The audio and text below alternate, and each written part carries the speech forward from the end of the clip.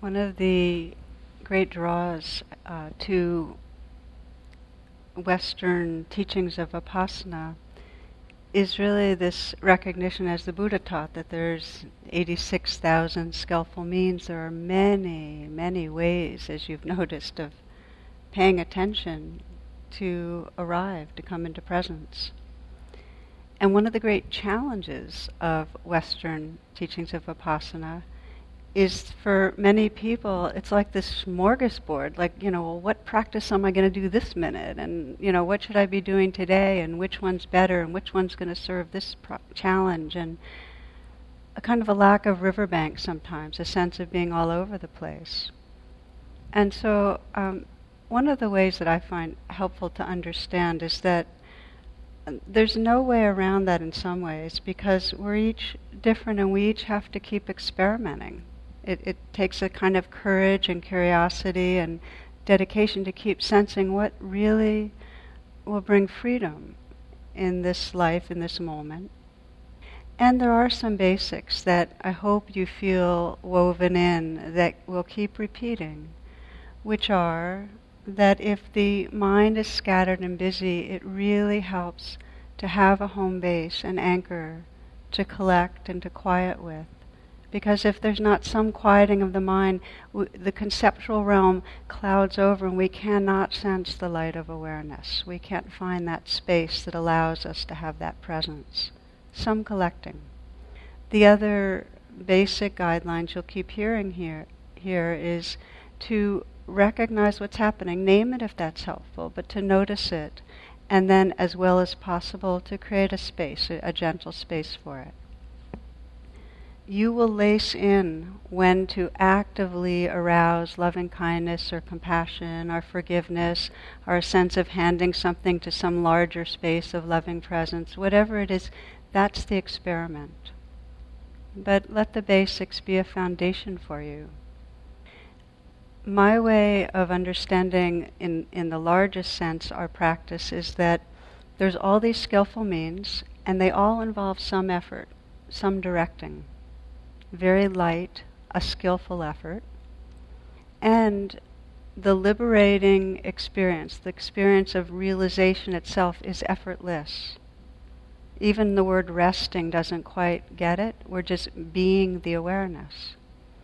And I'd like to encourage you, because we get addicted to the techniques. There's a kind of subtle grasping to doing the techniques, and with that some sense of a self trying to do something and have an experience. To dissolve that very subtle level of selfing that comes with spiritual practice, if you get quiet, if it settles, to spend some time when you're sitting or when you're walking with the, and this is an intention towards effortlessness, to not control anything. To simply be, to see what happens. And when you sense the controlling happening, this mind that wants to direct, just to notice that, and in the recognition, you'll sense that there's a re-arriving in the space of being.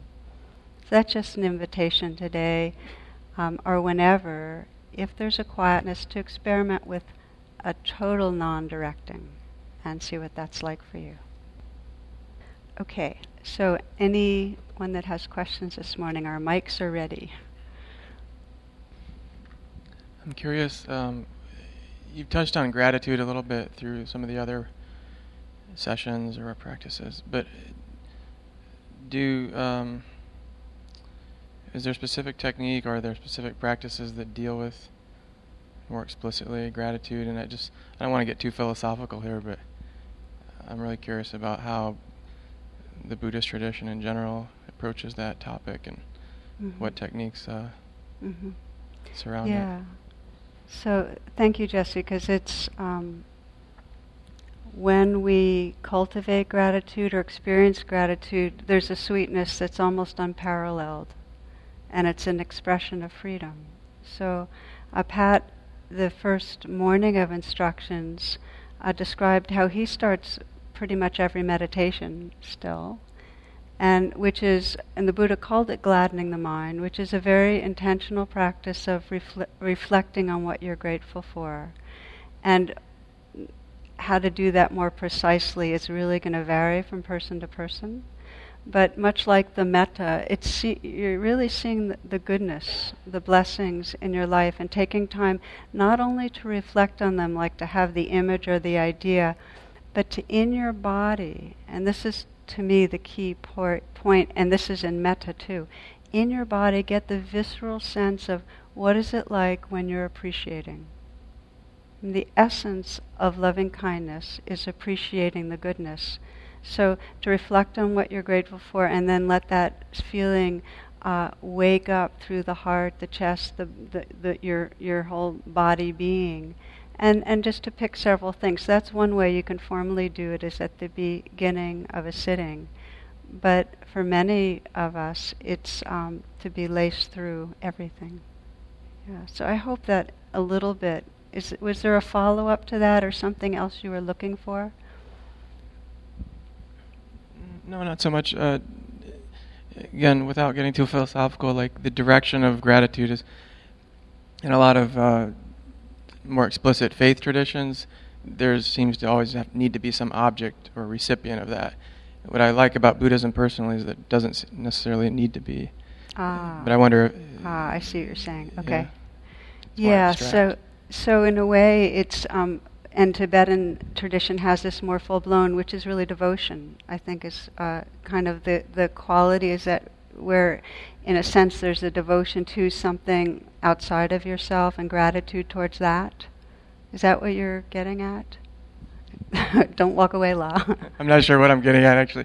I just wonder, does there need to be an object, a recipient of that gratitude, or can it just remain abstract? Is there a difference? Can gratitude itself be abstract, just for everything? Yeah. Can you just give it? And when I lead practices like of what am I grateful for, or sometimes I'll have pairs share. What do I appreciate? What do I love? What I'll do is I'll have them have the object, of what they love. I love. Cuddling a new baby goat, and then I'll have them feel it in their body, and then let go of the object, and sense how that visceral sense of gratitude really, ultimately, is objectless. Sometimes objects will awaken our sense of gratitude, but if we let go of the objects, we sense that there's this boundless, open, tender space of appreciation that does not rely on any object at all. And that's really the same thing with happiness. I mean, that's the deeper experience of freedom, which is that we're happy for no reason. We're grateful for no reason. There's this sense of appreciation that comes from just beingness, that just recognizes aliveness, awareness, and love as inherent. And so it doesn't require an object. But it's skillful to intentionally reflect on objects to help us get in touch with it, because it's sometimes buried because of our thinking mind. Thank you. Yeah, thank you. Hi. Can you speak a little bit about mindful eating, and also in ways that we can, I'd say, best appreciate or use our meal times, especially on retreat? It's a place I'm struggling with right now, where I feel like I'm kind of moving too fast. Say the last. I heard the mindfulness of eating, but the last part I didn't quite hear. But also what to do with the rest of our meal time, I sort of feel like I'm rushing through my food and then going to do the next thing. Okay. Instead of finding a way to be with that time more mindfully. And let me ask you a question. When you sense that leaning forward, moving into the next thing, how are you working with that right now? I think it's a balance between encouraging myself to slow down, but also not trying to tell myself to do something that I don't want to do. So if my body doesn't really want to slow down right now, I don't want to force it to do that. Mm-hmm. But I also have an intention to do that. That's beautiful. I really want to honor the wisdom in that to have the sense as a skillful means that, yes, slowing down is really helpful, and to sense how your body's doing things and not force anything, but get really interested in the energy that's kind of leaning forward and pushing forward. So you might go ahead and follow it and investigate it at the same time. And you'll find that that will actually be very revealing. To sense, well, what is it that place in me that wants to go faster? And what happens when I start paying attention to it? So yeah, I just want to acknowledge that I feel like you intuited your way to a good way to work with that. And eating meditation, I'm really glad you brought that in. And this will be the last question, timing-wise. We often, in many retreat settings, do an eating meditation. We had so much packed in the weekend that we didn't. I a little bit regret it because I find that eating and what goes on around food is so unnamed in these retreats and so charged. Our earliest false refuge is using food to soothe ourselves. And most of us, not all of us, but most of us have some kind of eating disorder, and I'm not pathologizing as much as acknowledging that our relationship isn't one of free and just enjoying the taste and eating to just nourish. There's a lot of grasping and aversion and a lot of shame around it. So to use the practice time when we're eating to really have that intention, to hold that whole constellation with a deep kindness and a deep interest is really a gift. The technique, slowing down, noticing both the movements of, reaching for the fork, pushing into the food, transporting to mouth, chewing, swallowing, that's very, very useful. It helps me to put a utensil down between bites. Those are things that are just skillful means, not useful for everybody. But more important is this other layer of proliferation, to notice not just the tasting and sensations, but also any of the other layers of energy of wants, fears, shame, etc., and to be as forgiving and caring about that as possible, because there's a lot of suffering embedded in it. So I hope that's helpful for this moment, and thank you for bringing it into the room. Yeah. Which really segues to, we are at a very, it's kind of a quieter, there's a sense in the retreat, we're kind of in the thick. And it's a really beautiful time. The word continuity is the best I know, to sense this continuity, that there's nothing excluded. That it's not that the real time is when we're sitting in here in this hall.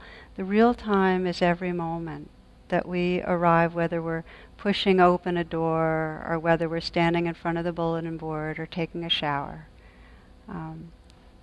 Just to bring that same interest. It's not a vigilant presence. It's just an interest and openness to how is it now. And in that, honoring the silence. There's a lot of energy around the goats right now, as you know. This might be a good time to continue to totally celebrate and enjoy, but with a quietness. Because it's surprising how much the human voice engages, stimulates, brings up wants, fears. It just brings a lot up that if we're quiet, we can see that realm without being lost in it. And finally, to be protective of each other in your rooms, in your spaces. It's part of the heart space that's here to really want for each of us to have that blessing of coming home. So enjoy the day, enjoy the moments, and thank you.